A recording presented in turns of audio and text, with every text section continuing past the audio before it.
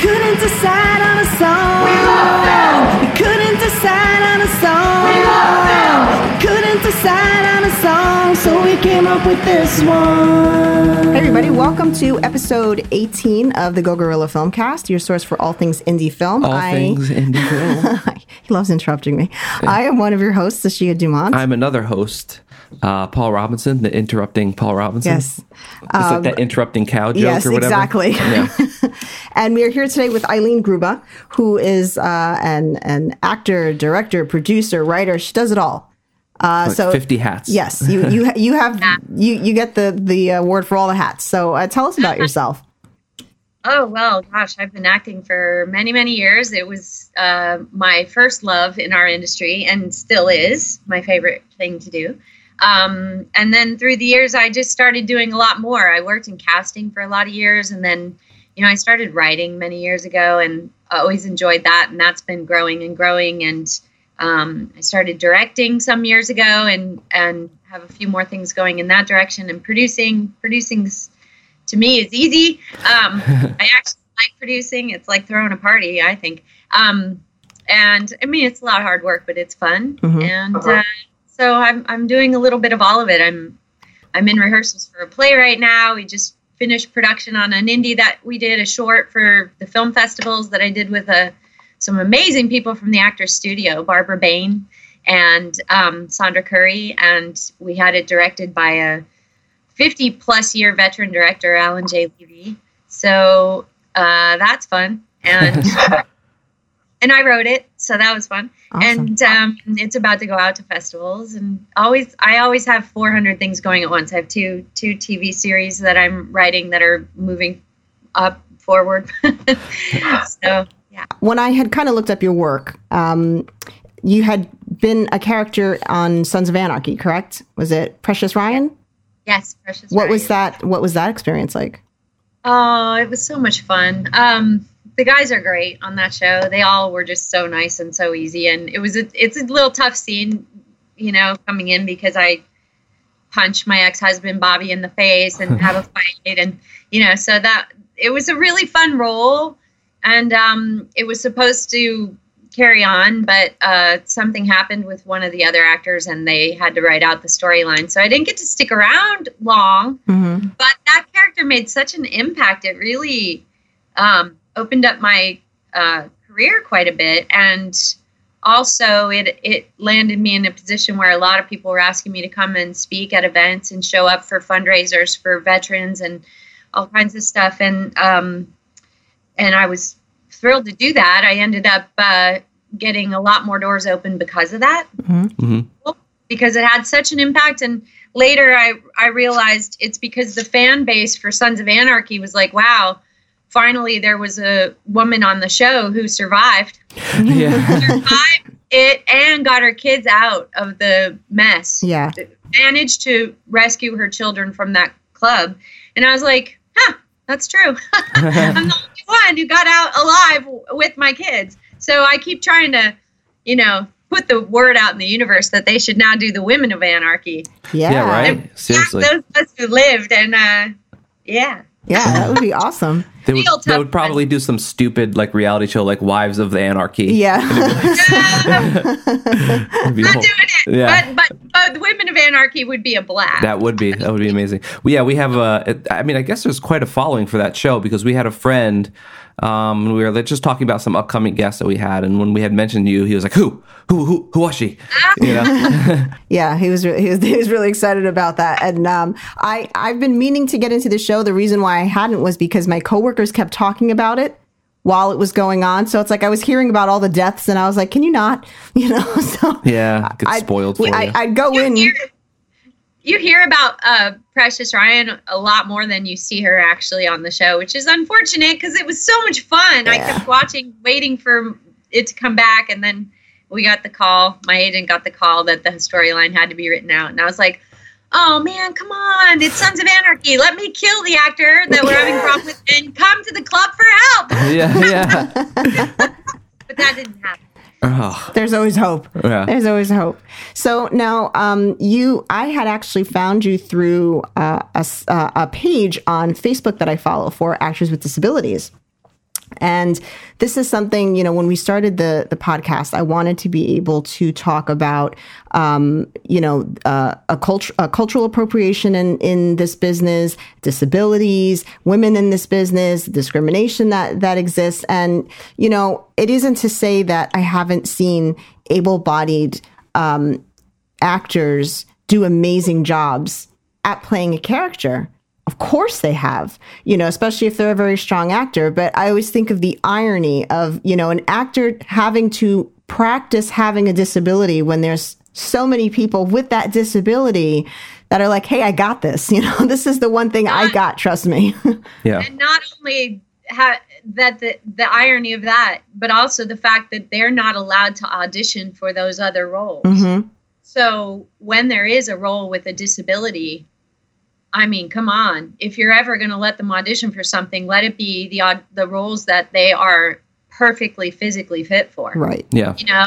So it's been part of the battle of my entire career, which is going on, you know, 27 years in this industry. You know, at first I was quite surprised by it. You know, I was acting in Atlanta while I was having my legs rebuilt and everything. And, they were always accommodating. They, you know, I did musicals. I did everything there, but I outgrew the town quite fast because back then Atlanta only had 2 casting directors, not a lot of shows, not a lot going on. So I moved to New York, and New York was the first time I faced a little bit of discrimination because, long story short, I have a spinal cord injury, C1 to C4. When I was less than 5 years old, I got a bad vaccine for school. It nearly killed me, put me in a wheelchair, paralyzed me from the waist down. You know, for many years, they thought it was polio that had attacked my spine. But just a couple of years ago at UCLA, they figured out that it was a different virus, not polio. They could see the spinal cord injury still. And so I move like a spinal cord injury walker. And but, you know, you can hide it if you want to. Most of the time. And I still have all the challenges of a person with a spinal cord injury. And through the years, I've had a lot of surgeries while, you know, being in this industry, up and down from surgeries. So back in wheelchairs, back on crutches, back with braces. I had a brace, an AFO brace up to my knee on my left side for 20 years. And just 2 more major surgeries over the last 2 years that took me out of the game for a while. And now I don't have a brace, and I, you know, probably have, you know, my limp is now maybe it's even more noticeable. I'm not sure. But like, it shouldn't matter. Right. Oh, yeah. And through the years, especially when I moved to LA, and I saw how people just couldn't accept a female with a visible flaw. Right. I just couldn't accept that. Like, and I had many people even say to me, well, if you're a man, it wouldn't be a problem, but you're a woman. You have to be perfect. Yep. In our industry. There's enough you have going against you. You know what I mean? So to have that, it's just like, you give them an out. You give them an easy out. If there's anything different or wrong with you, they like, you know, the way they see it. So I began the battle. And years ago, I had this wonderful friend named Danny Murphy, who was a quadriplegic. He was in all the Farrelly Brothers movies. We miss you, Danny.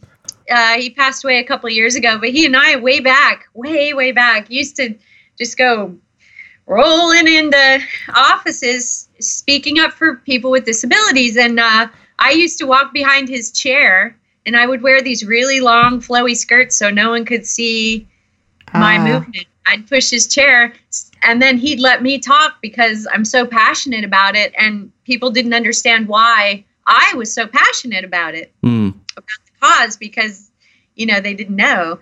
But little by little, as they started to discover that I had a limp and some broken parts, the doors started shutting, and fast. And so I went through a lot of my 20s and well into my 30s, not being able to audition for anything, getting like 2 auditions a year, which is insane because, you know, 20-something years ago, I auditioned for the Actors Studio, and I went all the way to finals on my first audition. Wow. I got in pretty fast, and they didn't know me at all. And they're not easy. It's very hard to get into the Actors Studio. Yeah. So then I was being coached by Alan Miller and Barbara Bain and Martin Landau and Mark Rydell and Catelyn Adams, the most amazing coaches in our industry. I mean, Alan Miller has coached, Meryl Streep and Dustin Hoffman and Barbara Streisand since she was his babysitter. And, Barbara Bain's a multi-Emmy winner, Martin Landau, Oscar winner, and they were all just like, you have to keep going. You're at the top of the skill level in this industry. And there were a lot of years that I was like, what good is it to be constantly training and so skilled at what you do, and no one will even look? That's like having a top of the line Ferrari, finely tuned and polished, sitting in your garage under a car cover. Yeah, right. It's like, what good is that going to do anybody? So it was a very frustrating battle.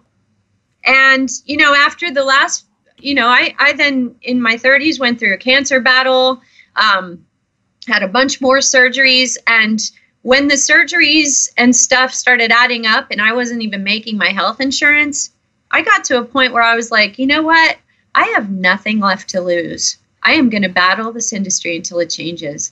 And I started getting louder and getting more press. I don't even have a publicist with all the stuff I'm doing. And I'm going like nonstop now, speaking all over the nation. I got to go to England and sit down with Stephen Hawking and discuss this subject. Wow. And, I spoke at the FBI last week. They streamed it all over the country. So what I started doing was building the groundswell publicly, because the public is ready.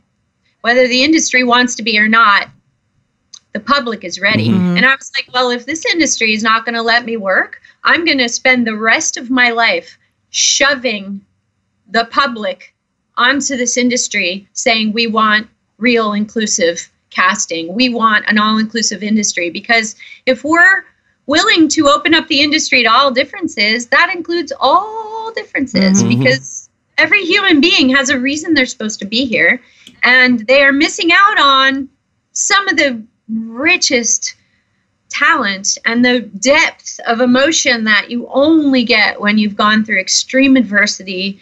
And, a lot of times I turn on the TV and I watch these shows, and I can tell you which shows are going to be canceled like this, because their leads bore me. Yeah. And maybe it's because my heightened reality, but I also worked in casting for 20 years. And I'm like, why do we keep picking, flawless, young, underweight, boring people who've never had a life? Why don't we cast for real? Right. Real women, a lot of times they say, well, people aren't watching the shows where we put strong women. I'm like, because you're not hiring strong women. Yeah. You've got to hire women who've been through some stuff, who don't mind wearing tennis shoes when they're the FBI agent racing after the Right. Really, like somebody I believe would have the courage to really stand up to somebody frightening in real life. Yeah. And, I know I'm very bold about all this, but I literally got to a place where I was like, I've got nothing left to lose but to speak up loudly and make sure that the next round of kids coming up into this industry don't face the same discrimination that I faced, and that some of my friends are still facing. And I'm, finally getting to this tipping point where my resume is bigger, and a lot of the old school people are retiring out of the industry, thank God, and younger minds are coming in, and they're more open-minded, and they're more about reality and real people and depth of your spirit and your soul, because really it's like eyes and soul is what moves someone on the screen. Mm-hmm. And I made a commitment years ago. It's what still drives me to this day, that I will not go down without seeing this industry change. I will not take my last breath until I know that there's not going to be another 5-year-old facing the society that I faced, because it's cruel to do that to kids who are out there fighting for their lives. Yeah. I think the industry is ripe for that kind of change. It's so ripe, and the edgier creators, they are all ready, and the edgy showrunners, like the people from Sons of Anarchy, Hung, Game of Silence, so many of the edgy showrunners are like, bring it. But they don't even know about us. Like lately, I've been, the last few years, and this kind of sort of maybe pisses off some people in our town, I've been going right over everybody's heads. And then, you get to these creators and they're like, why have we never seen you before? Yeah. They're one of the biggest showrunners in our entire industry, who I snuck my way in, sent my tapes to the other coast, got a job. It expanded and expanded and expanded. And one of the biggest showrunners in our industry at the premiere of their series said, "Why have I never seen you before?" Yeah. I just talked to somebody at the head of ABC who said the same thing. "I've never seen you before." And I'm like, "No, you haven't, because they're not letting me in your door." Right. Yeah. Right. And I think a lot of times the people in charge don't know what's going on, maybe below that. I mean, I think it's obviously the business. Yeah, it's been like that forever since Hollywood has started. But then you also have, because especially now during the movements that are going on, it's, there's very female against male. And I don't think that's always the case. A lot of the times, most of your casting directors and agents are women. Yeah, and they are also the ones that are orchestrating this. She's not thin enough. That's not tall enough. That's not what they want. Instead of saying, you know what? These aren't the kind of clients I want. I want to be part of a business that is inclusive and where I don't have to do that. Because I don't think I could do that for a living. I think, after saying, well, this person's a very strong actor and I think they'd be great for the part, but she's got a scar on her face. It's just not going to work, and it's like, well, why isn't a character who, is the wife of a coal miner? Why can't she have a limp? I mean, what does that have to do with the story? I mean, maybe that makes her a stronger side, or a stronger mother, or a stronger neighbor, because that's the thing is, like, we're on a planet with how many billion people now? It's like, don't you want people who stand out? Right. Like I just heard a mother talk about how their young girls are feeling like the reason that they, as teenagers, have to just put out their sexuality is because they need to get attention. And I just laughed. I said, I never had to do that to get attention. All I had to do was walk across the room. But the thing is, why are we making women feel like the only way to get attention is by sticking out your sexuality in everyone's face and putting yourself in a vulnerable position? Why not? Why are we not putting out images in film and TV and in magazines that say to all these young girls, "Hey, guess what you have to bring to the table?" Yeah. Yeah. Heart and soul, your mind, your differences, everything that's unique about you is what makes you special. It's what makes your work special.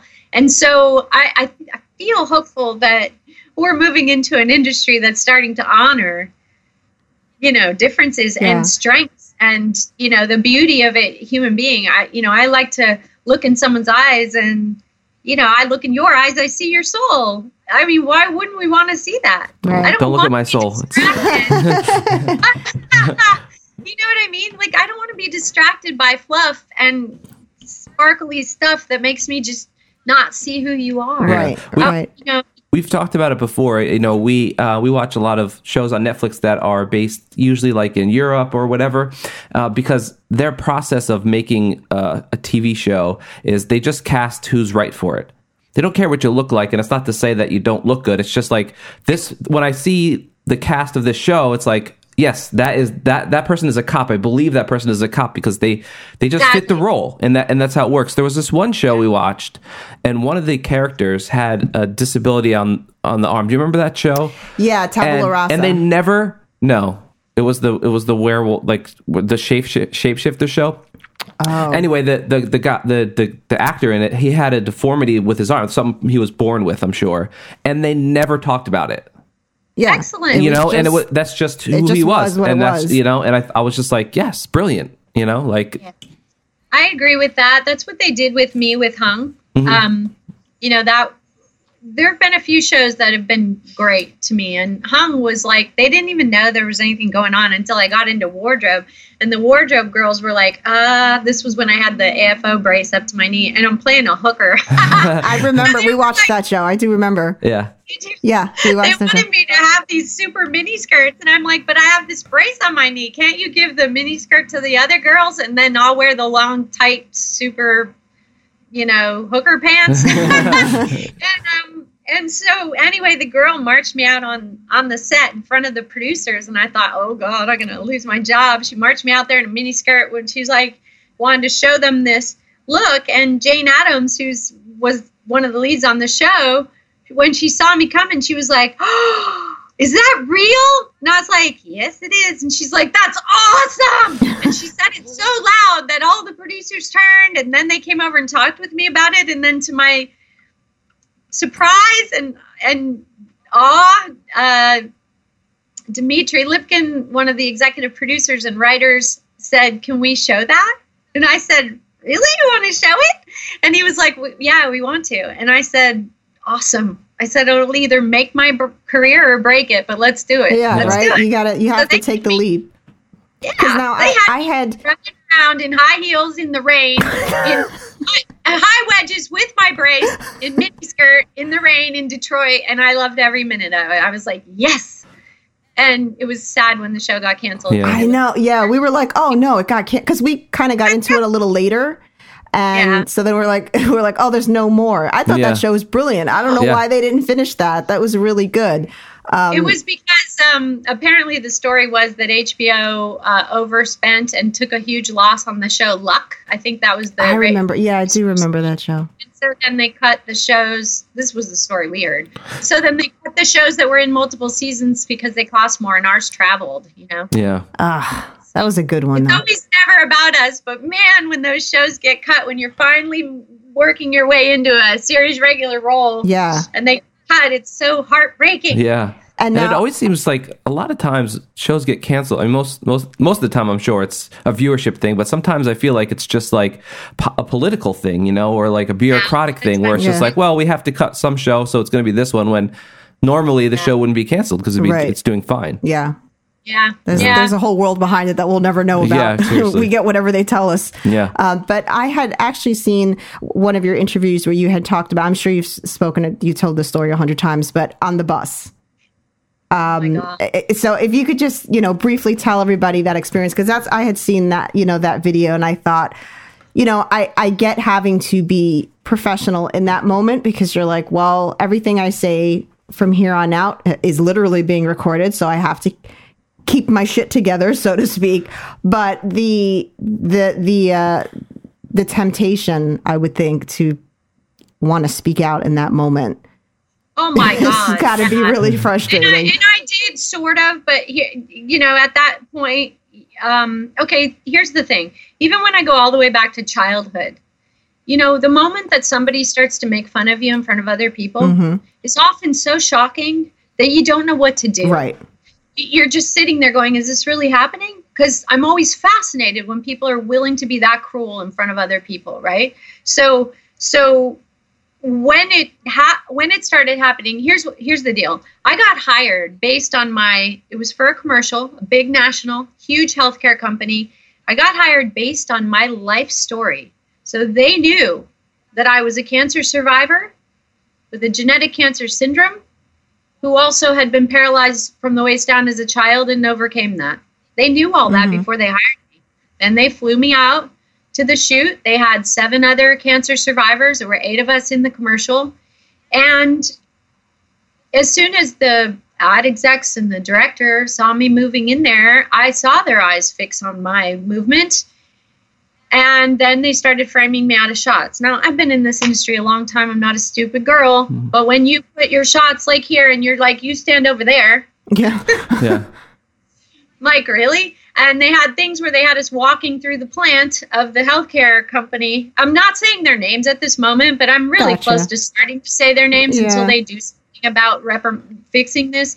Especially a healthcare company, because it's like huge healthcare company. Right. The irony here is too great. Here's the thing. All my life, I've been under all their machines, every single one, except the prostate machine. That's the only one.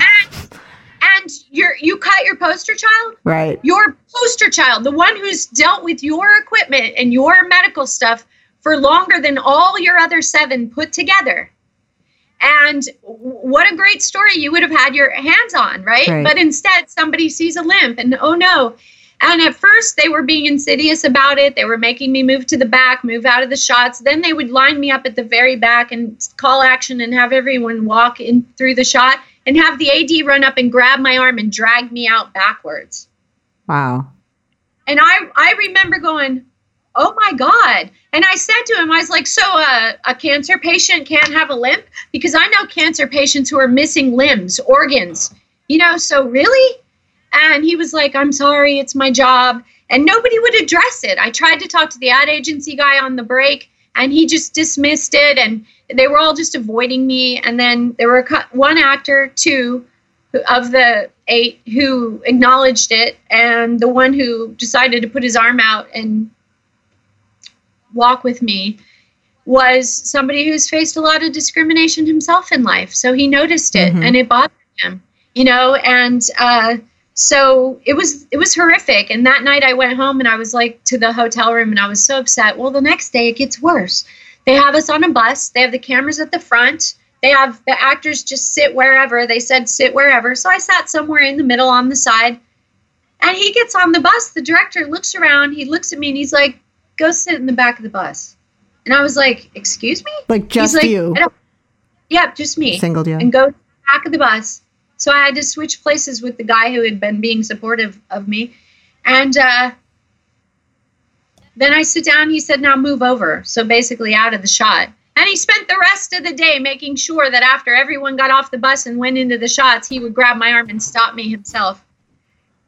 In that moment, I did say, mic'd and all, oh, great. So now we're going to make the disabled people sit at the back of the bus. That's awesome. It was so humiliating. And I'm not, I save my emotions for the stage and for the screen. I'm not a person who cries a lot in life. I've been through enough, But that night, I went to my hotel room and I cried. And I thought, if this is what's happening in front of my face, can you imagine what's happening behind my back? Right. 20-something years in this industry, that was the only national commercial I ever got. And look what happened. And then sure enough, just waiting for that commercial to come out, of course, I'm the only voice they cut. I'm the only one who didn't have a voice. And in addition, they put my smile at one moment and another moment where I'm slightly moving, but they cut all my story and my speaking and everything. And I know the only reason they even showed my face was because somebody said, we're going to get sued. Right. Right. We do this. That conversation happened. And, to this day, the ad agency out of New York, I'm just going to say it because I'm so sick of them not stepping up. BBDO New York needs to stop discriminating and acting like they're being inclusive when they're not. Because cut to years later, I come across that director at a recent event because he's got a film out there now.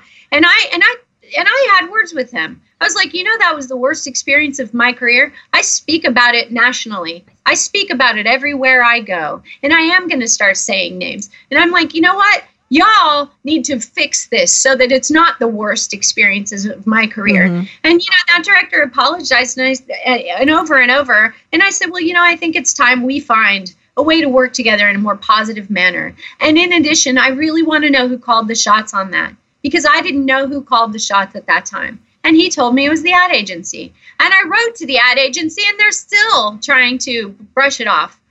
Yeah. Ugh. And I'm like, you guys need to do something about that. And if you don't ever want to hire me ever again in another commercial, step up and do something about it for the community. Right. Stop acting like you're inclusive if you're not. Right. Mm-hmm. So anyway, I probably shouldn't have called everybody out, but there we go. It was the most painful experience of my career. It was 20 years into my career. It also was a very low point where it was one of the few times that I actually thought, maybe I need to leave this industry because they're never going to let me work.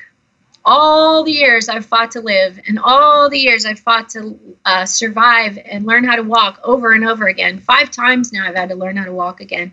And all the pain and suffering. And I can't work as an actor. Right. If you don't. It's not like it's. Sit me down on your bus and interview me. Come on. And we have examples of where, not nearly enough, but, you have examples like Breaking Bad, for instance. Exactly. Where, and it's funny because we're watching a show. We were late on that one also. We binged the whole thing. And, I forgot the actor's name. RJ Mitte. Okay, yes. RJ Mitte. And there was something about his performance, air quotes, that I was like, this seems like too good. You know what I mean? Like, there's no way. You get it when you cast real. You know, it's like there's. I mean, like, if this guy's putting on a performance, this is really, really crazy. And you know, I looked him up, of course, because the first thing I thought was, there's no way they let somebody with a disability have that big of a role. Right. As sad as that is, that was the first thing I thought. Well, it can't be authentic because they wouldn't have given him the part. Right. Not in Hollywood. Are you crazy? You know? And I looked him up and, you know, I saw interviews. And I'm like, oh my God. And, you know, he was a great character. And it's not, you know, I'd actually heard somebody say that it's distracting when people with disability. I was like, what's distracting about it? The character had a disability like that. Yeah. He has a disability. Well, those are the like type of people that are distracted by that sort of stuff in real life. Right. And they're just, you know. In real life, because they're so not used to seeing it. Right. But Yeah. here's the reality. I'm an actor. I'm a character actor. I can play pretty much anything. Can I put on a fake beard and play Paul in a movie better than Paul could play Paul? Right. That's the question. Are people going to look and watch and realize, I'm not sure that's a man. I'm not sure that beard is real. Nah, you know, but when you hire authentically, you know, people, like, here's one of the things I've noticed. Very, very, very rarely do I ever see somebody accurately even portray a limp.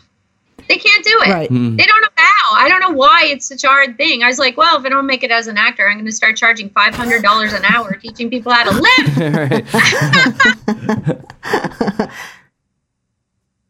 Asking an actress to play a girl with a limp through many seasons of a show is not much different than asking me to play Asian or Latina with a Mexican accent. At some point, somebody who's Latina is going to be like, yeah, no. Yeah. Right. Oh, that's not working for me. Yeah. You know, so, I mean, and why not? We need people to not be so afraid, right? Mm-hmm. Yeah. It's what you just said. They're afraid. Well, they're afraid because they never get to see it. And we need to take the fear away by showing people that these are not people to be afraid of. These are our society game changers, to tell you the truth. Mm-hmm. I mean, the reality is that if you take a kid who's been challenged since birth or childhood, survived crazy illness, surgeries, cancers, accidents, guess what they do?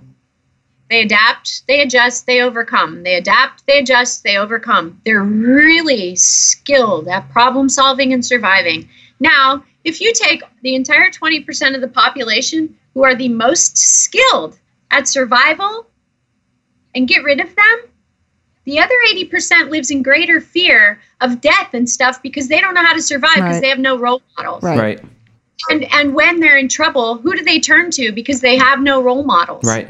Of people who know how to survive and get through the stuff that all of us are going to face one day. Mm-hmm. All of us are going to be there one day. And to me, as a filmmaker, as a writer, as a producer, as a casting person, I only find people interesting who've been through a lot of hell. You know, it's kind of ironic too, because, you know, you're an actor, right? And you're portraying all these emotions, and every movie has conflict, and you're going through all this sort of all this adversity, and yet, like you had mentioned earlier, you're casting people that have zero experience with that. Zero You know experience. what I mean? So it's like, you know, if you're casting someone who's been through a rough time, like, and you're not allowing people in that have been through a rough time. Yeah, that's like pretty a counterproductive. Huge, it's a huge just from a logistical standpoint, not even from like a moral one, you know. Right. Yeah. It's a huge issue that, like, Paul and I have talked about. You know, I had a really rough upbringing in childhood.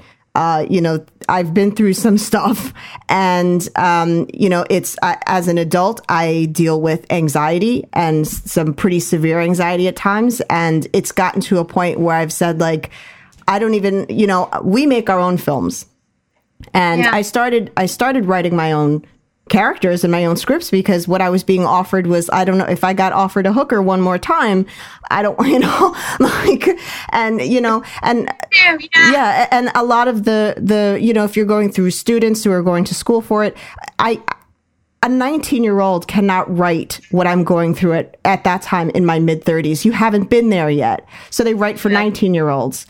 So and you don't understand it. They don't understand it yet, so I was like, all right, everything is, 18 to 24. There's the range. And, can something happen a little later in life? Because that's where I'm at. And, it's stunted me in a lot of ways. I'm afraid to audition for things because I'm like, well, what if my anxiety kicks in? I have an autoimmune disorder. So sometimes I feel like absolute crap. I don't want to ruin somebody's film. So I don't trust me. Why would somebody else? But it's so interesting that's like, you go through all these things. And I always think, God, if somebody needed some really like jaded character with a horrible childhood, I got this. You know what I mean? Like, write that role. Write that role. I got That's that, It's something you're going to create. Yeah. And so I just started writing my own parts because I was like, no one else is going to do this. And, you're right. I don't care if this makes it into movie theaters. We like to create things, So if it only makes it into a couple film fests, I got to play that part and I move on and I play another part. Exactly. Exactly. But But if you write those, no one is gonna be able to write it as well as you will. Nobody will be able to fill it as well as you will. And the thing is, it's really interesting because, I read people for a living. It's what I've been doing for 27 years and 20 of those years working in casting from Atlanta to New York and here. So it's really easy for me to read people. And I didn't even know you had that childhood until you just said it, but I could see it in your eyes. But I could also see it in the way you present yourself as an authentic human being. I'm flawed. And it's okay. And to me, yeah, it's awesome. And to me, it's like, I want to see that authenticity. I want to see the truth in someone's eyes. I want to see somebody who's not afraid to show up and be like, here I am in my sweatshirt and how I am. And that's just this is who I am. Right. And this is good enough. Yeah. This is enough. And I want to see the day when every human being, every actress gets to come in and say, hey, this is who I am. And this is what I would bring to your role. And this is good enough. Yeah. This is exactly what, it might not fit this role, but it'll fit this role, and it depends on the role. And we all have different skill sets, but everyone has value. Yeah. And everyone has something to bring to the table. And I would so rather see someone like you play a role similar to what you just described than somebody who's never had a problem or any major problem or one that wasn't manufactured, try to play it, Yeah. I once had a kid say to me, not a kid, 20-something-year-old say to That's me. That's a kid. He said to me once, you handle getting the news of cancer the way most girls handle breaking a nail or having a minor fender bender, a car thing. And I'm like, really? And he's like, yeah. He's like, it's just weird. You're just so calm. And I'm like, well, not always, but, I've been through a lot. So, we handle things differently. Right. So it's like, I'm not sure I'd want to see somebody who's never been through any challenges portray the role you just described. Right. Because where's the soul? Where's the soul going to come from? And where's the understanding? And our spirits get to some sort of peace with what we go through. One way or another, it does, because that's what lets us take the next step or go through the next day, is that our spirit is like, okay, here's what I'm dealing with, and now I got to get here. So if you've been dealing with this and your spirit got here, that's a comprehension most people don't get. And what I've seen through the years is that when you give a role with a disability to somebody with no experience of it, guess what they do? They play the problem. Right. They try to show you their limp. They try to show you how broken they are. Well, guess what? A person with a real disability is just trying to get through the day. Right. They're just trying to make the next step, or they're trying for you not to see their limp. Right. It's just like an alcoholic doesn't go out into the world to show everyone how drunk they are. They're trying to hide it. Right. Exactly. Yep. So I just gave one of the clues away, but at the same time, you have to have some depth of understanding. And, one of the things I love about the community that I advocate for here, the performers with disabilities, a bunch of us just sat down and had pizza after an event last week. And the humor, oh my God, the humor in this community, because they have to have humor to survive the world they live in. Exactly. And just the wit and the brains and there's just so much that they're bringing to the table. They fascinate me. And I think the whole world would feel that way if they saw more of the real stories and real portrayals instead of, oh, look how hard this is, because that's the only way I can portray it. Right. I don't get it and I'm afraid of it. If you're afraid of something, it's like condescending to your character. If I'm afraid of your challenges, how am I going to portray that well? Right. Right. And what you said is so important in that, you know, I know with my day-to-day struggle, my goal is to, when someone says, how are you? Good. Even though I'm not. You're trying to portray normal, so to speak, as best as you can, even though if I'm having a day, you know, when people say to me, oh, I would never know that you went through that. Everyone says that, you know, not many people know what I've experienced in my life, but the people that do are like, I would never know that because you're always sarcastic and making jokes. And it's like, well, that's how I survived it. So my job is to make it so that you don't know what's going on with me. And, you know, an actor that did that really well. I don't know if you saw Sharp Objects. I did. I was up for a role in that. Were you? More than one role in that. Yeah, actually. Yeah. Nice. That, you know, what I think at one point Amy Adams had said, I think they wanted to do more. And she's like, I can't do this role anymore. Like, I'm done, you know, like, I don't want to do it. But what I thought was so good about the way she played that was that her character was trying so hard to look like she had everything together. And she didn't, you know, but she didn't go out of her way to get drunk. She just did because it was how she coped with things. And I think that's what happens a lot is when you get actors that don't have the experience of the character that they're playing, is that they play the stereotype of that character. And then I don't believe it. Yeah, true. And we're seeing that a lot with a lot of the strong women's roles that are out there. Like now, because of the diversity in casting and everything, they want to see more women playing these roles that typically would have been men. And in the real world, they still typically are men. For example, the heads of like the CIA, the FBI, and now we've got all these women coming in to play these roles, which is fantastic. However, I'd love to see more authentically strong women being cast. Yes. The kind of women that you know wouldn't be afraid to face some of this stuff. Right. Because we're still seeing these very shallow portrayals, which is really being a disservice to all women, because there are those women out there. Of course. There are women out there that could pick up a torch and lead the SEAL team, you know, that kind of... Right. there are those women. And I'd love to see more of them finding that. Like, I just watched... one of my new favorite shows, and not because I've been on it, just because I love what they're doing, is 911 on Fox. Okay. And Ryan Murphy, who's always been so open to authentic casting, and Brad Falchuk, who's one of my heroes in this industry. They started this show and they cast women that I believe are as strong as the characters they're playing. These women are strong. They've got strong women on the fire department. They got strong women on the police department. And you buy it. You believe it. And they're not wearing high heels. And they're not running from dinosaurs and stilettos. Exactly. And then one of the hot firemen, they gave him a kid with CP. And they cast it authentically. It's one of the most endearing storylines on the whole show. Mm-hmm.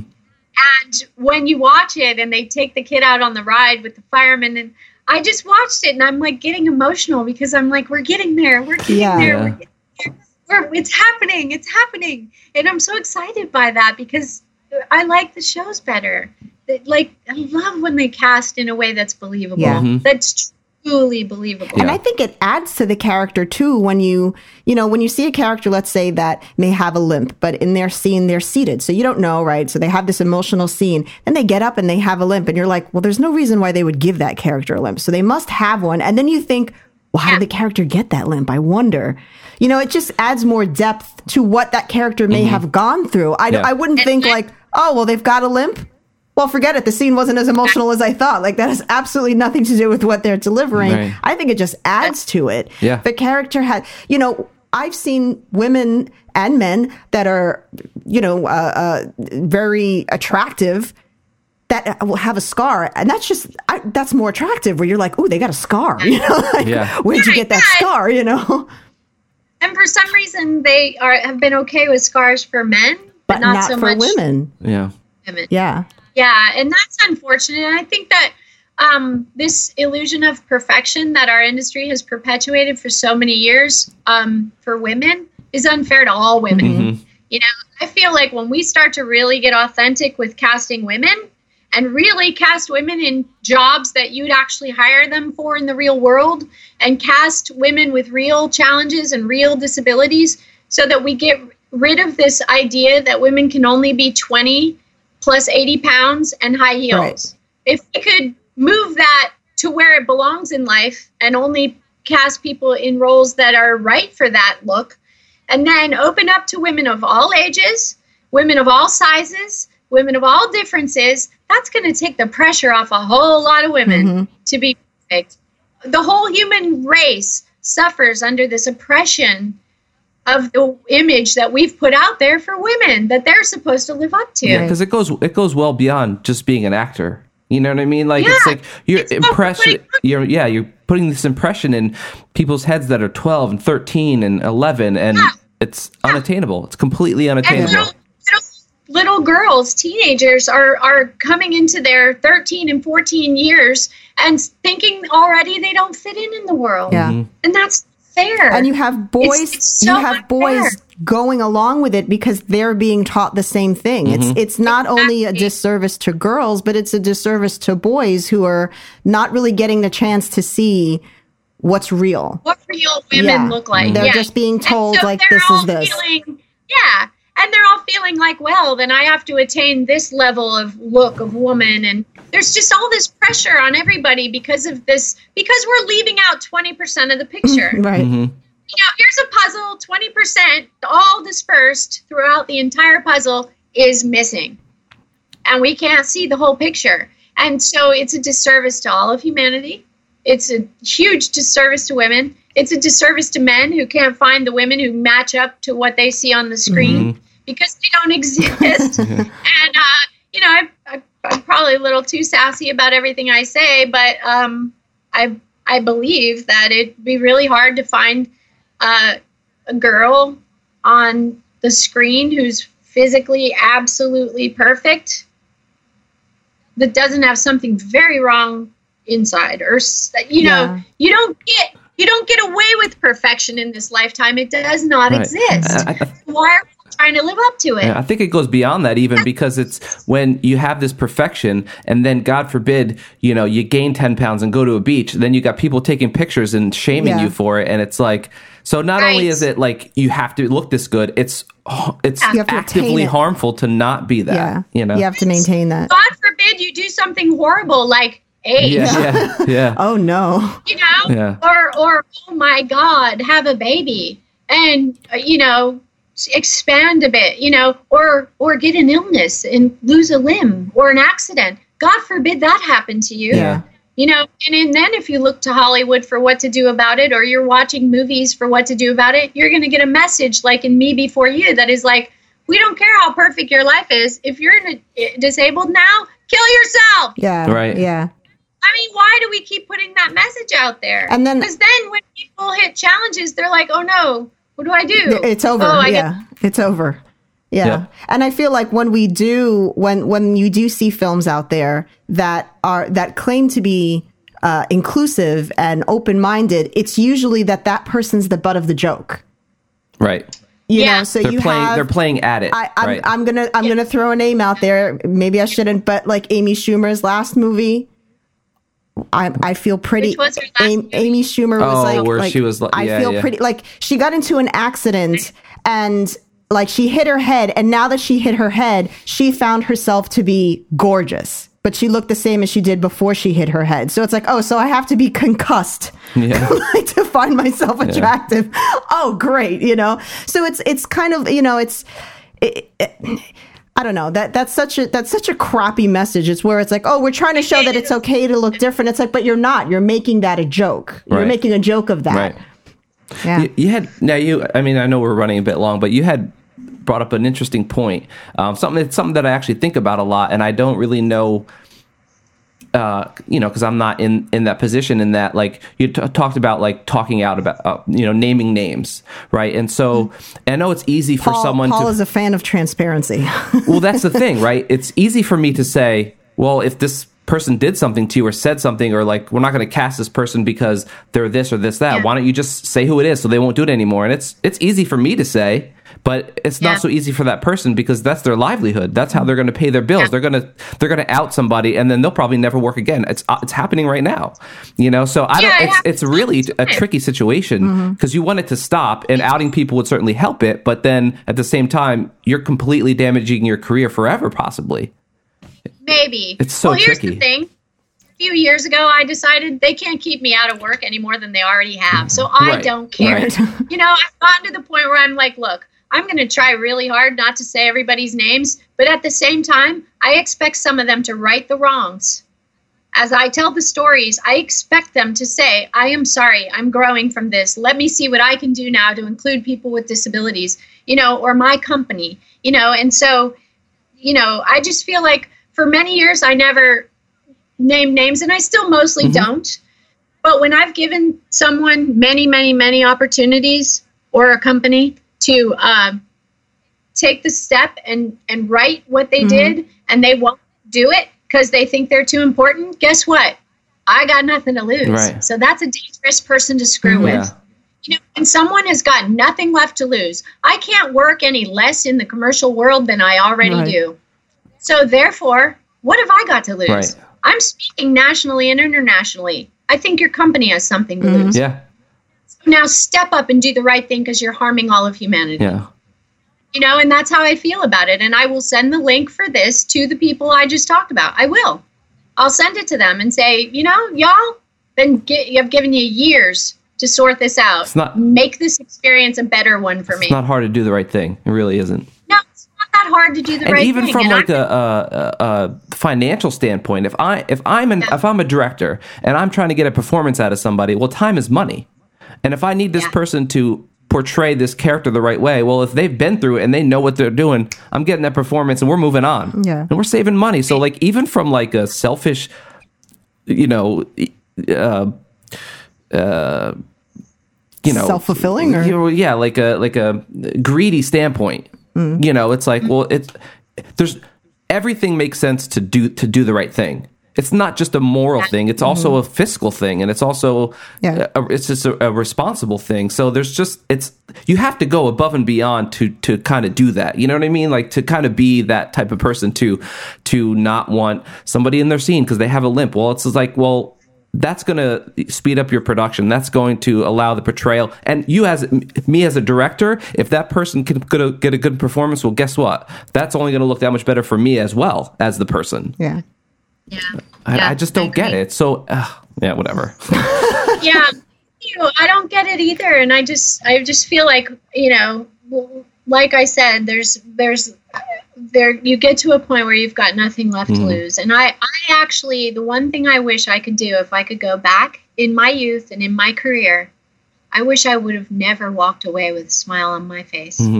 I wish I would have stood every time and said unacceptable and shouted it from the rooftops, because now that I've gotten to that place, it's so much more powerful place to be. And even in the script of Sons of Anarchy, way later in the season, one of the characters was dying of cancer, and he became ferocious and courageous because he was dying of cancer.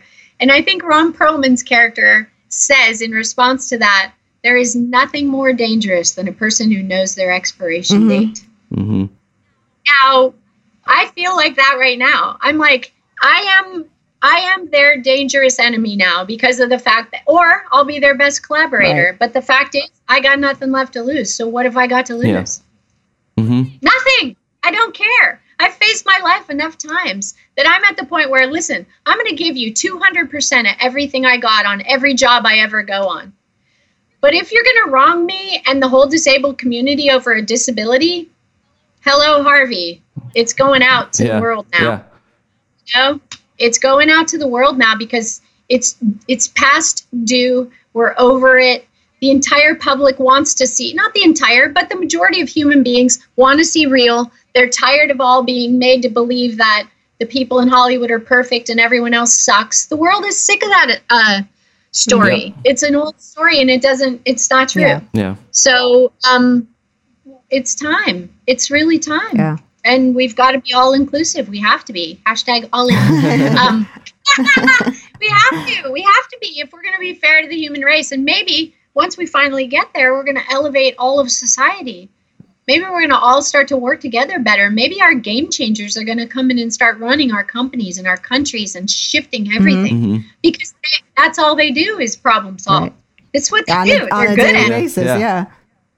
Daily. Yeah. We're leaving out some of the greatest people and greatest characters. And I can't wait to see how society looks when everyone's included. Everyone. Yeah. Well, I think what you're doing is great. You know, there's not a lot of people that are speaking out, and it needs to be done. And, you know, I think that, you know, there's other actors out there that have definitely experienced that sort of prejudice and have been trained to believe that they have to keep that in because the business will make you an outcast and you'll not get work. So, you know, I think it's great what you're doing. And, you know, for everyone listening, if you want to follow Eileen's work, you can, you know, see what speeches she's giving or, you know, where and follow her career and be supportive of that. If you're casting a film for our fellow filmmakers out there, you know, look, if you have, not just when you have a character that has a disability, just consider everybody. Not Right. just, we have somebody who's deaf and we don't want there to, you know, we don't want people making a big thing. So I guess we'll have to hire a deaf person. It's always like with this, like begrudgingly agreeing to do it.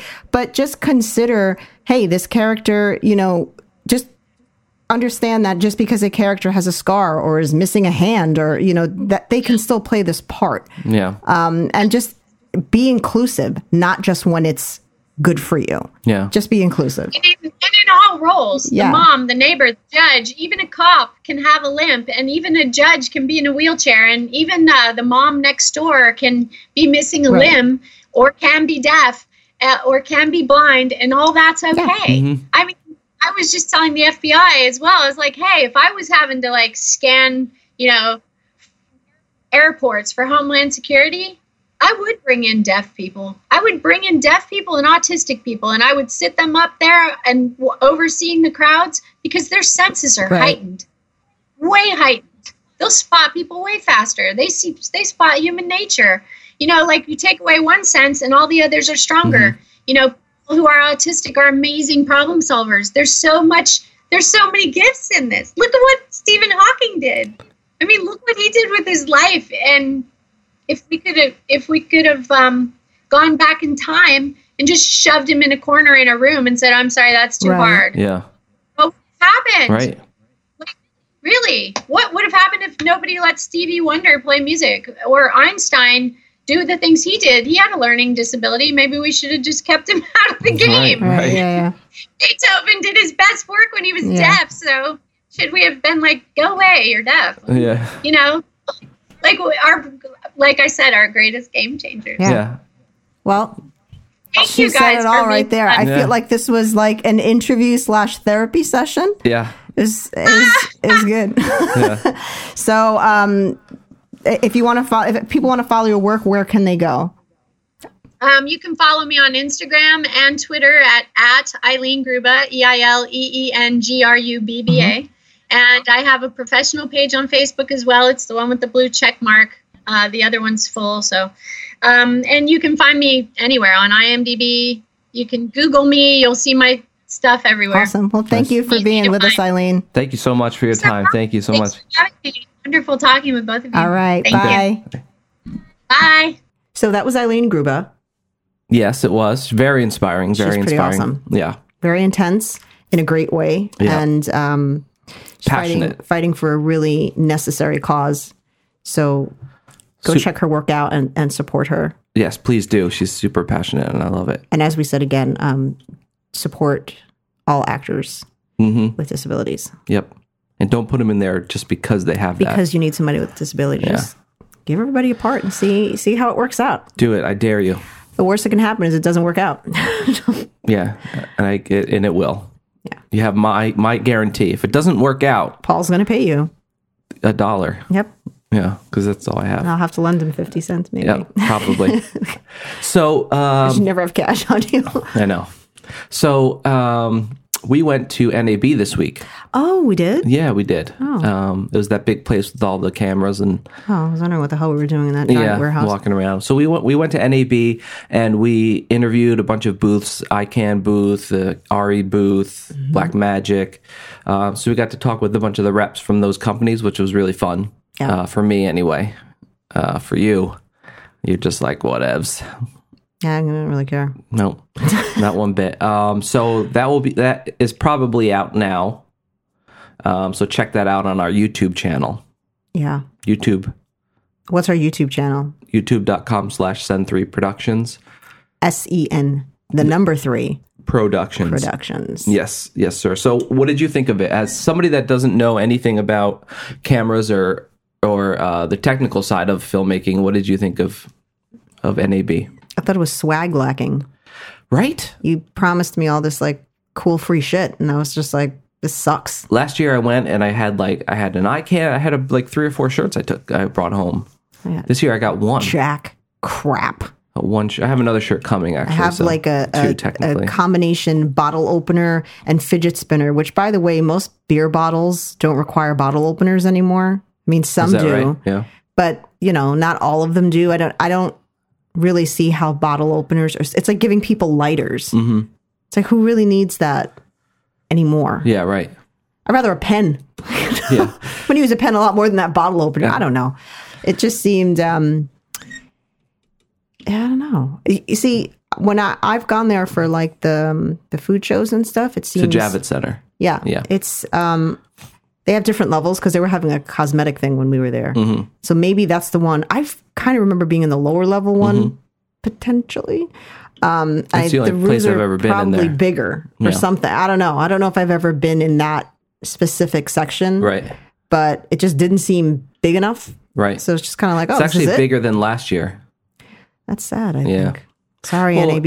I mean, I have nothing to compare that to, but I guess I just think of like when you go for the boat shows and for, Well, I've the gone thing for those is, things. They're huge you know, spaces. The NAB in Vegas that's the big one. Yeah. It takes you like 3 days just to even walk the whole thing, let alone Yeah, stop but we're and not look going at to stuff. Vegas. I think when you have a facility as big as the Javits Center, like you could kind of expand that. Yeah. I mean, it's not going to be as big as Vegas, but I don't know. Well, it's bigger, and I'm sure next year it'll be bigger also. It's just, Well, I took the survey that they sent me, yeah, what'd you say? and I was like, so you basically had a broadcasting show.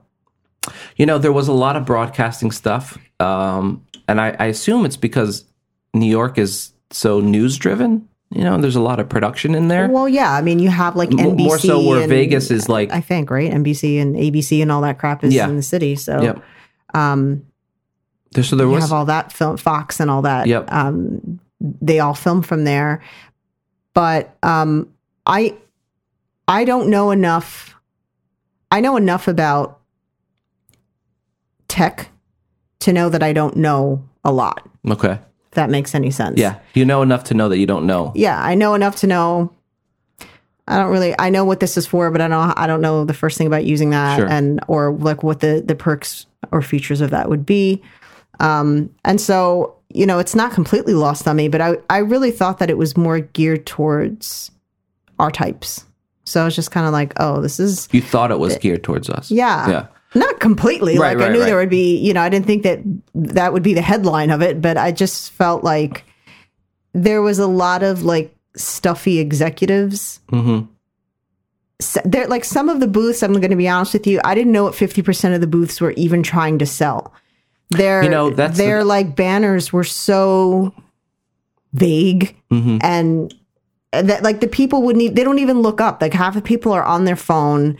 They don't try to engage anyone that's passing by. And some people seemed legitimately annoyed that they had to give you swag. It's like, well, why did you bring this shit then? If you're like going to give me a dirty look for asking you for a fidget spinner. Yeah, my beer bottle fidget spinner. Yeah, I had a point and I just forgot it. I said that it was like broadcast driven and the people were kind of standoffish. Oh, yeah. So the people were kind of standoffish, but then the people that that you wanted to see, like the people that would fit in our world. We couldn't even talk to someone at the Panasonic booth. You had this obsession with the Panasonic. I wanted to talk to the You guy really about the wanted to talk to EVA that one, guy. and I sat there for probably half an hour, and I couldn't get somebody because there was just people talking, and there definitely was not enough reps there. I don't think to Well, the thing was accommodate also all they the had people. there were several reps of the Panasonic station, but there only seemed to be one that knew what they were talking about. Yeah, that's the other thing. So is you that had a station Yeah. with 5 people, of which only one was doing presentations, and it's like, well, what are these other people here for then? Yeah. And if it's going to get bigger, if it's going to be that, same with the Black Magic booth. We had to come back. We went there, and then we, and I'm a Black Magic fanboy. We so, have a Black Magic, that's our camera. There's no knock on them. They probably had one of the bigger booths there, and a lot of people. yeah. But not everybody can speak on camera. I think that I'm definitely not taking a jab at Black Magic because that's the camera that we have and we love our camera, but it was disappointing because they're dead smack when you walked in. That was one of the biggest vendors there, and there was only one person that was allowed, I guess, to do like PR stuff to talk on camera. That's the thing. Like, to their credit, they had enough people there that if you had questions about stuff, you could get an answer right away. Not on camera, yeah. But there was like one person that it was only one person that could talk who on was camera. cool and everything. Well, but, that could talk on camera about what we specifically wanted to talk about. But the problem was just also that because there's only that one person, it's like you've got that one person having to give the same speech over and over and over and over again. Yeah, I felt bad for him. I was like, sorry, man. But yeah, like we were getting towards the end of the day, and you can tell it's just kind of like, all right, here's this, here's that. Yeah. This button, and then you click here's on the button, thing. go clickety click, and that flibberty gibbet clicks up, and all right, see you later. I mean, he was nice. He was definitely nice. He was and all. super nice, but everybody was I just pretty wish nice. that like they'd had a couple people so that guy wasn't having to just say the same thing over and over and over again, and we could actually interact with him. Right. Because we couldn't, because it's like he had to get to the next person who wanted to talk to him. Yeah. So that was. I think my favorite booth was the ICANN booth. That guy there, Barry. Was it Barry? Barry Garcia. Barry Garcia. He was cool, and I liked awesome. there were 2 booths, yeah. right? I guess I don't know. Booth tables that I thought were most engaging was ICANN and the Build Your Case. Yeah, My Case Builder. Yeah, My Case Builder. That guy was awesome that too. That guy just like. Was short and sweet. And I mean, how much can you say about a case? It's not like it's equipment. I understand that. But aside from the ease of understanding what a case is, because that's not as difficult for me as some things, I just thought that they had the best promo. Like they had a 15% promo card, and their prices were a lot better than I thought they were going to be. And they have a flat rate shipping, which if you watch the video, I wasn't just like, yes, sure. I was like genuinely like, oh crap, like you got $9 no matter how big this case is. Yeah. That's pretty crazy. Yeah. Well, I mean, at the end of the day, it's all weight, right? So you can have a huge foam insert, but it doesn't weigh anything. Yeah, I guess. But still, that, But still, yeah, with right. a lot of companies, that's, you pay for name and, so we were, I don't remember that guy's name, unfortunately, but. Tom, right? I don't know. I just said I don't know, man. sorry, guy. If you're listening, which you're probably not, let's be honest. We went on a pick and pluck tangent, and he was telling us about his stuff, which was really cool. I thought like the most engaged vendor was actually Roland. No. Was it Maxon? Yeah, and. Was it Cinema 4D? Or, so, yeah. Like with Perry? With Perry and Matt and all the guys from Brograph. Yeah. Like that was, it didn't matter. Shout out to Brograph. Which was my first time meeting those guys. Oh, that's right. I've seen them a couple times. It didn't matter what time we because we kept going back and forth. And we actually wanted to talk to them, but they were constantly doing presentations. Yeah. There were always people sitting there. Yeah, there was a lot of people there. Last year, there was probably half that.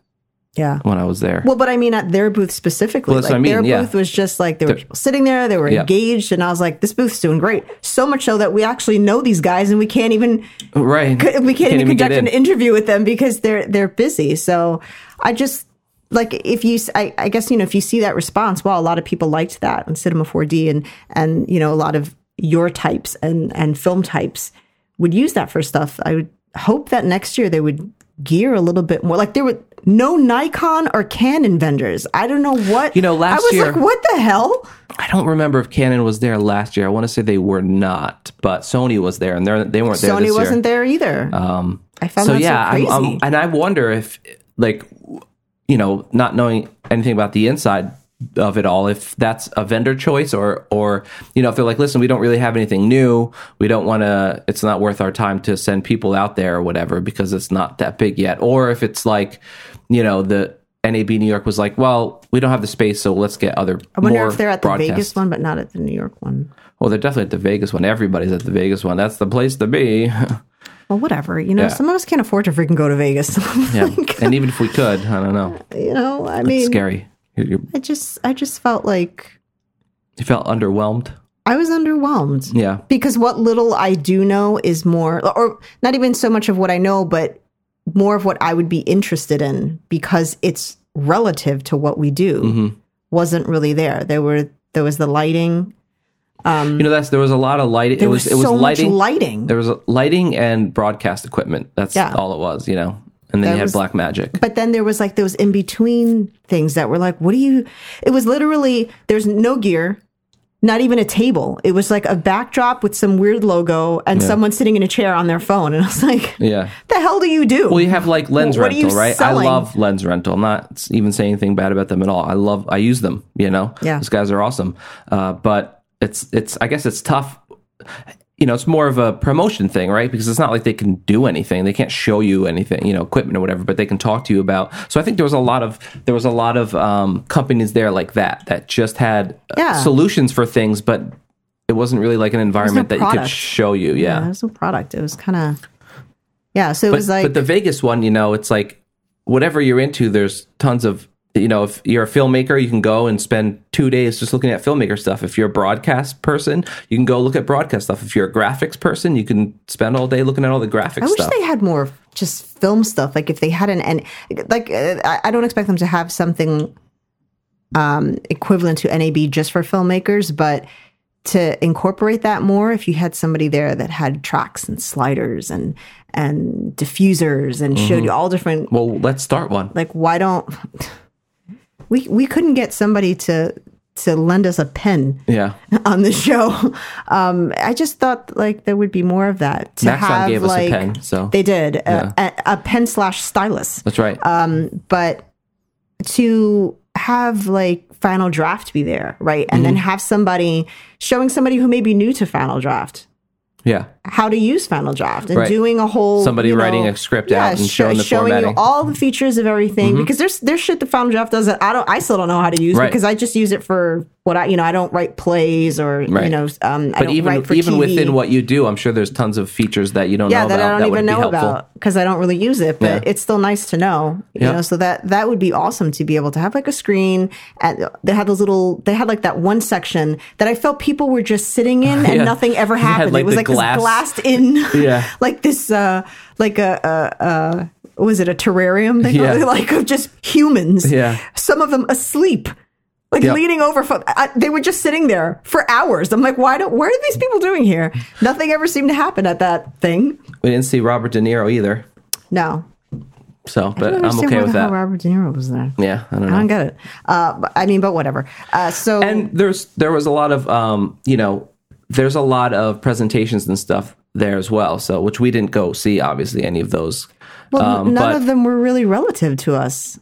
Well, I hadn't looked through because I knew we were going to be running around interviewing and we wouldn't really have time for the presentation stuff. But they had some on like podcasting and filmmaking and that stuff. But we were just kind of slammed with trying to hit as many booths as we could. It's kind of interesting that for a convention, you'd think that you'd send out your most personable people, and there were some people that you can tell like they saw the mics and they just were like, "Don't come over here."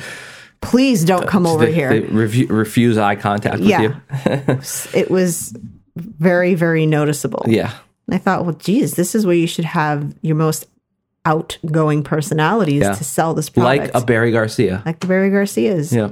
and the builder case Yeah. thingamajiggers. And, you know, I don't know. It was just like a whole lot like, don't talk to me. It should be like a fun thing, you know, because I mean, I get it. You're a rep and you've been saying the same thing 20 times in a day, but it's like to the person that's coming up to you, this is the first time they've heard this was it. the first day, and it was like noon. Yeah. And people that's were true. already like, don't talk to me. Yeah. So I could understand maybe day 2 by 2:00, you're over it. Or even Or by they're the just end of the looking at, first like, of the day. Podcasters. Yeah, stupid pod. We were getting a lot of stares. Like people were, they'd crowd around when we were interviewing someone. Like, what are you doing? Like, clearly we're interviewing someone. Yeah. There were a couple other people doing that though, although I thought there'd be more. Yeah, I think there was only like 2 other people Two that or were three other doing that. people, Some yeah. guy who had like a massive camera. Yeah. I was like, You know what they All say right. about guys with big cameras. hey-o. Hey. And just FYI, Jacob Javits, Yes. your food is way overpriced. Jeez. I'm sorry. I know they're not going to sponsor us anytime soon, but No. $10.75 for a fucking cheeseburger. Are you kidding me? It didn't even come with fries, nothing. And I'll tell you, I'll say one thing: the cheeseburger was good. I thought it was going to be more like cafeteria mystery meat. Sure. It was good, but it was not $10.75 Wasn't good. $10.75 good? Like, come on. Yeah. It's not like it's That Shake day Shack up in there or that something. day got real costly, Yeah. real quick. Yeah. Yeah. You got to pay for parking and everybody has the event. Event Prices parking, which was like and- $65, and then you got to tip the guy, and Yep. so that was an expensive day. But it was fun. I mean, I had Yeah, fun. I mean, it was fun. It was fun to just kind of experience because it's like being in your world. Mm-hmm. You know, ooh, what is it? You know, but I just didn't think there was a whole lot going on there. Yeah. And then like Ari was there, but I didn't feel like they were presenting anything. You know, so they have a camera there, right?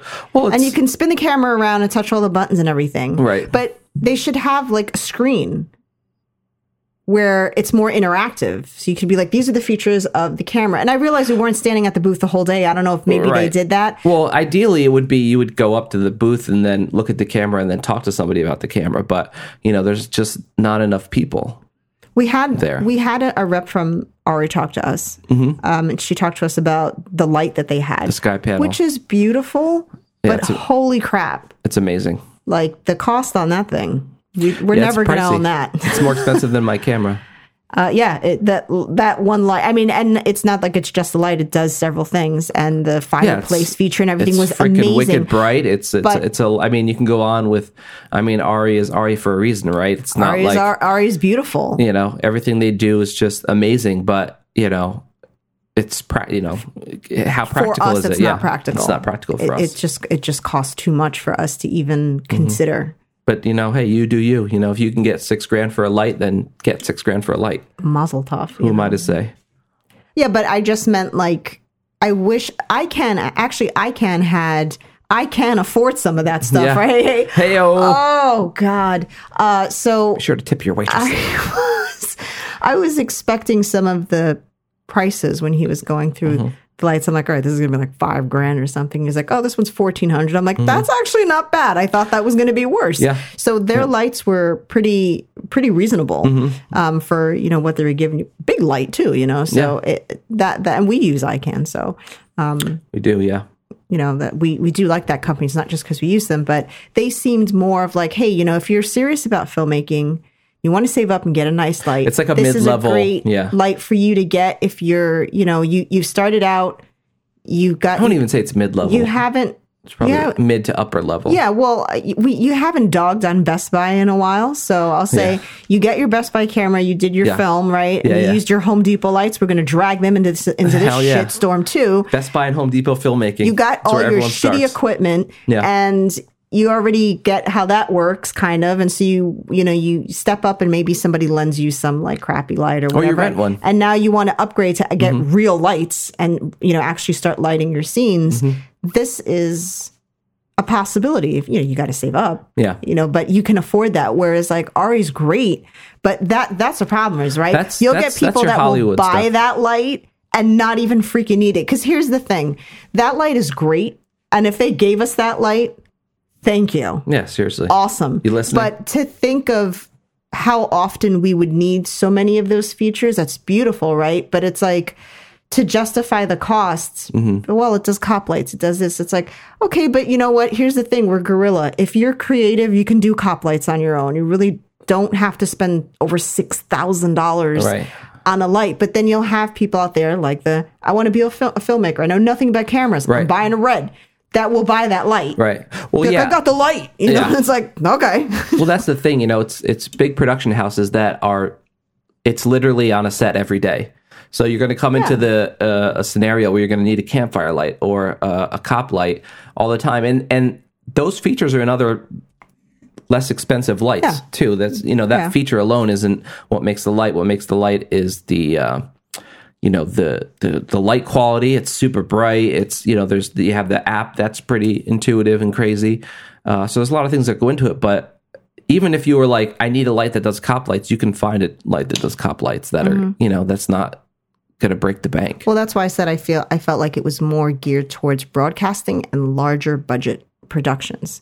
People that those things always are. You're never going to have I'm saying as a whole NAB, the equipment and stuff that was there seemed more for like broadcasting. And if there's monetary gain on your set, then that ARRI light's going to pay for itself pretty soon.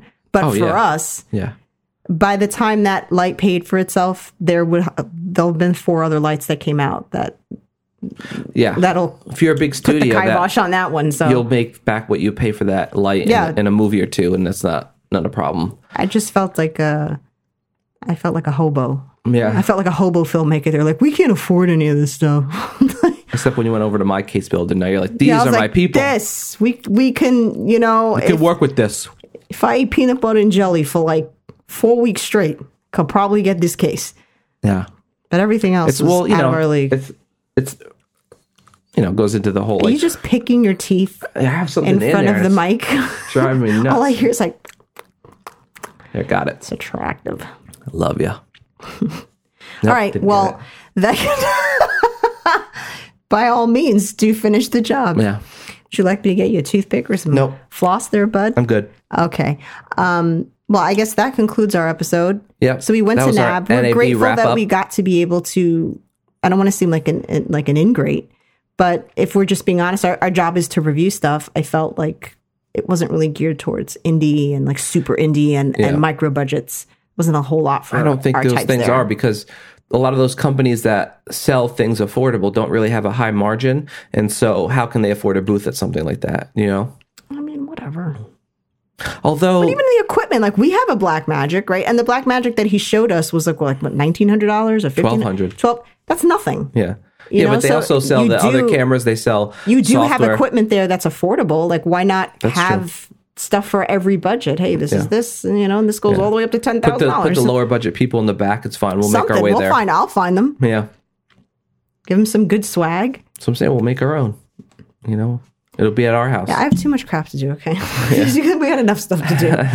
So shout out to, this is another long episode. Shout out to Reality Bomb Comic Cast and Steady Geekin and Mr. Perry Horovas, who we did interview, and we did interview and we hugged him. And we always hug.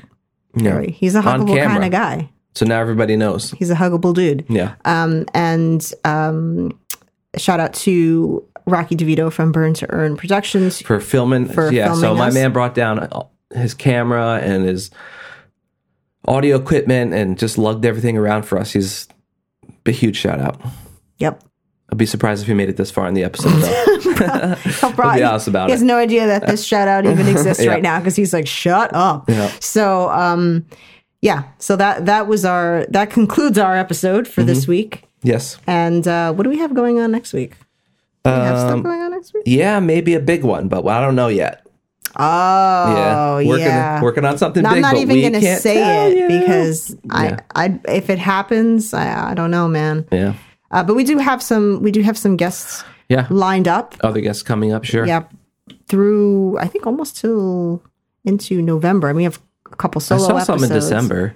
On the, I on think the there was schedule. one in December. One in December, yeah. But it's it's difficult because I reach out to people and I try to get.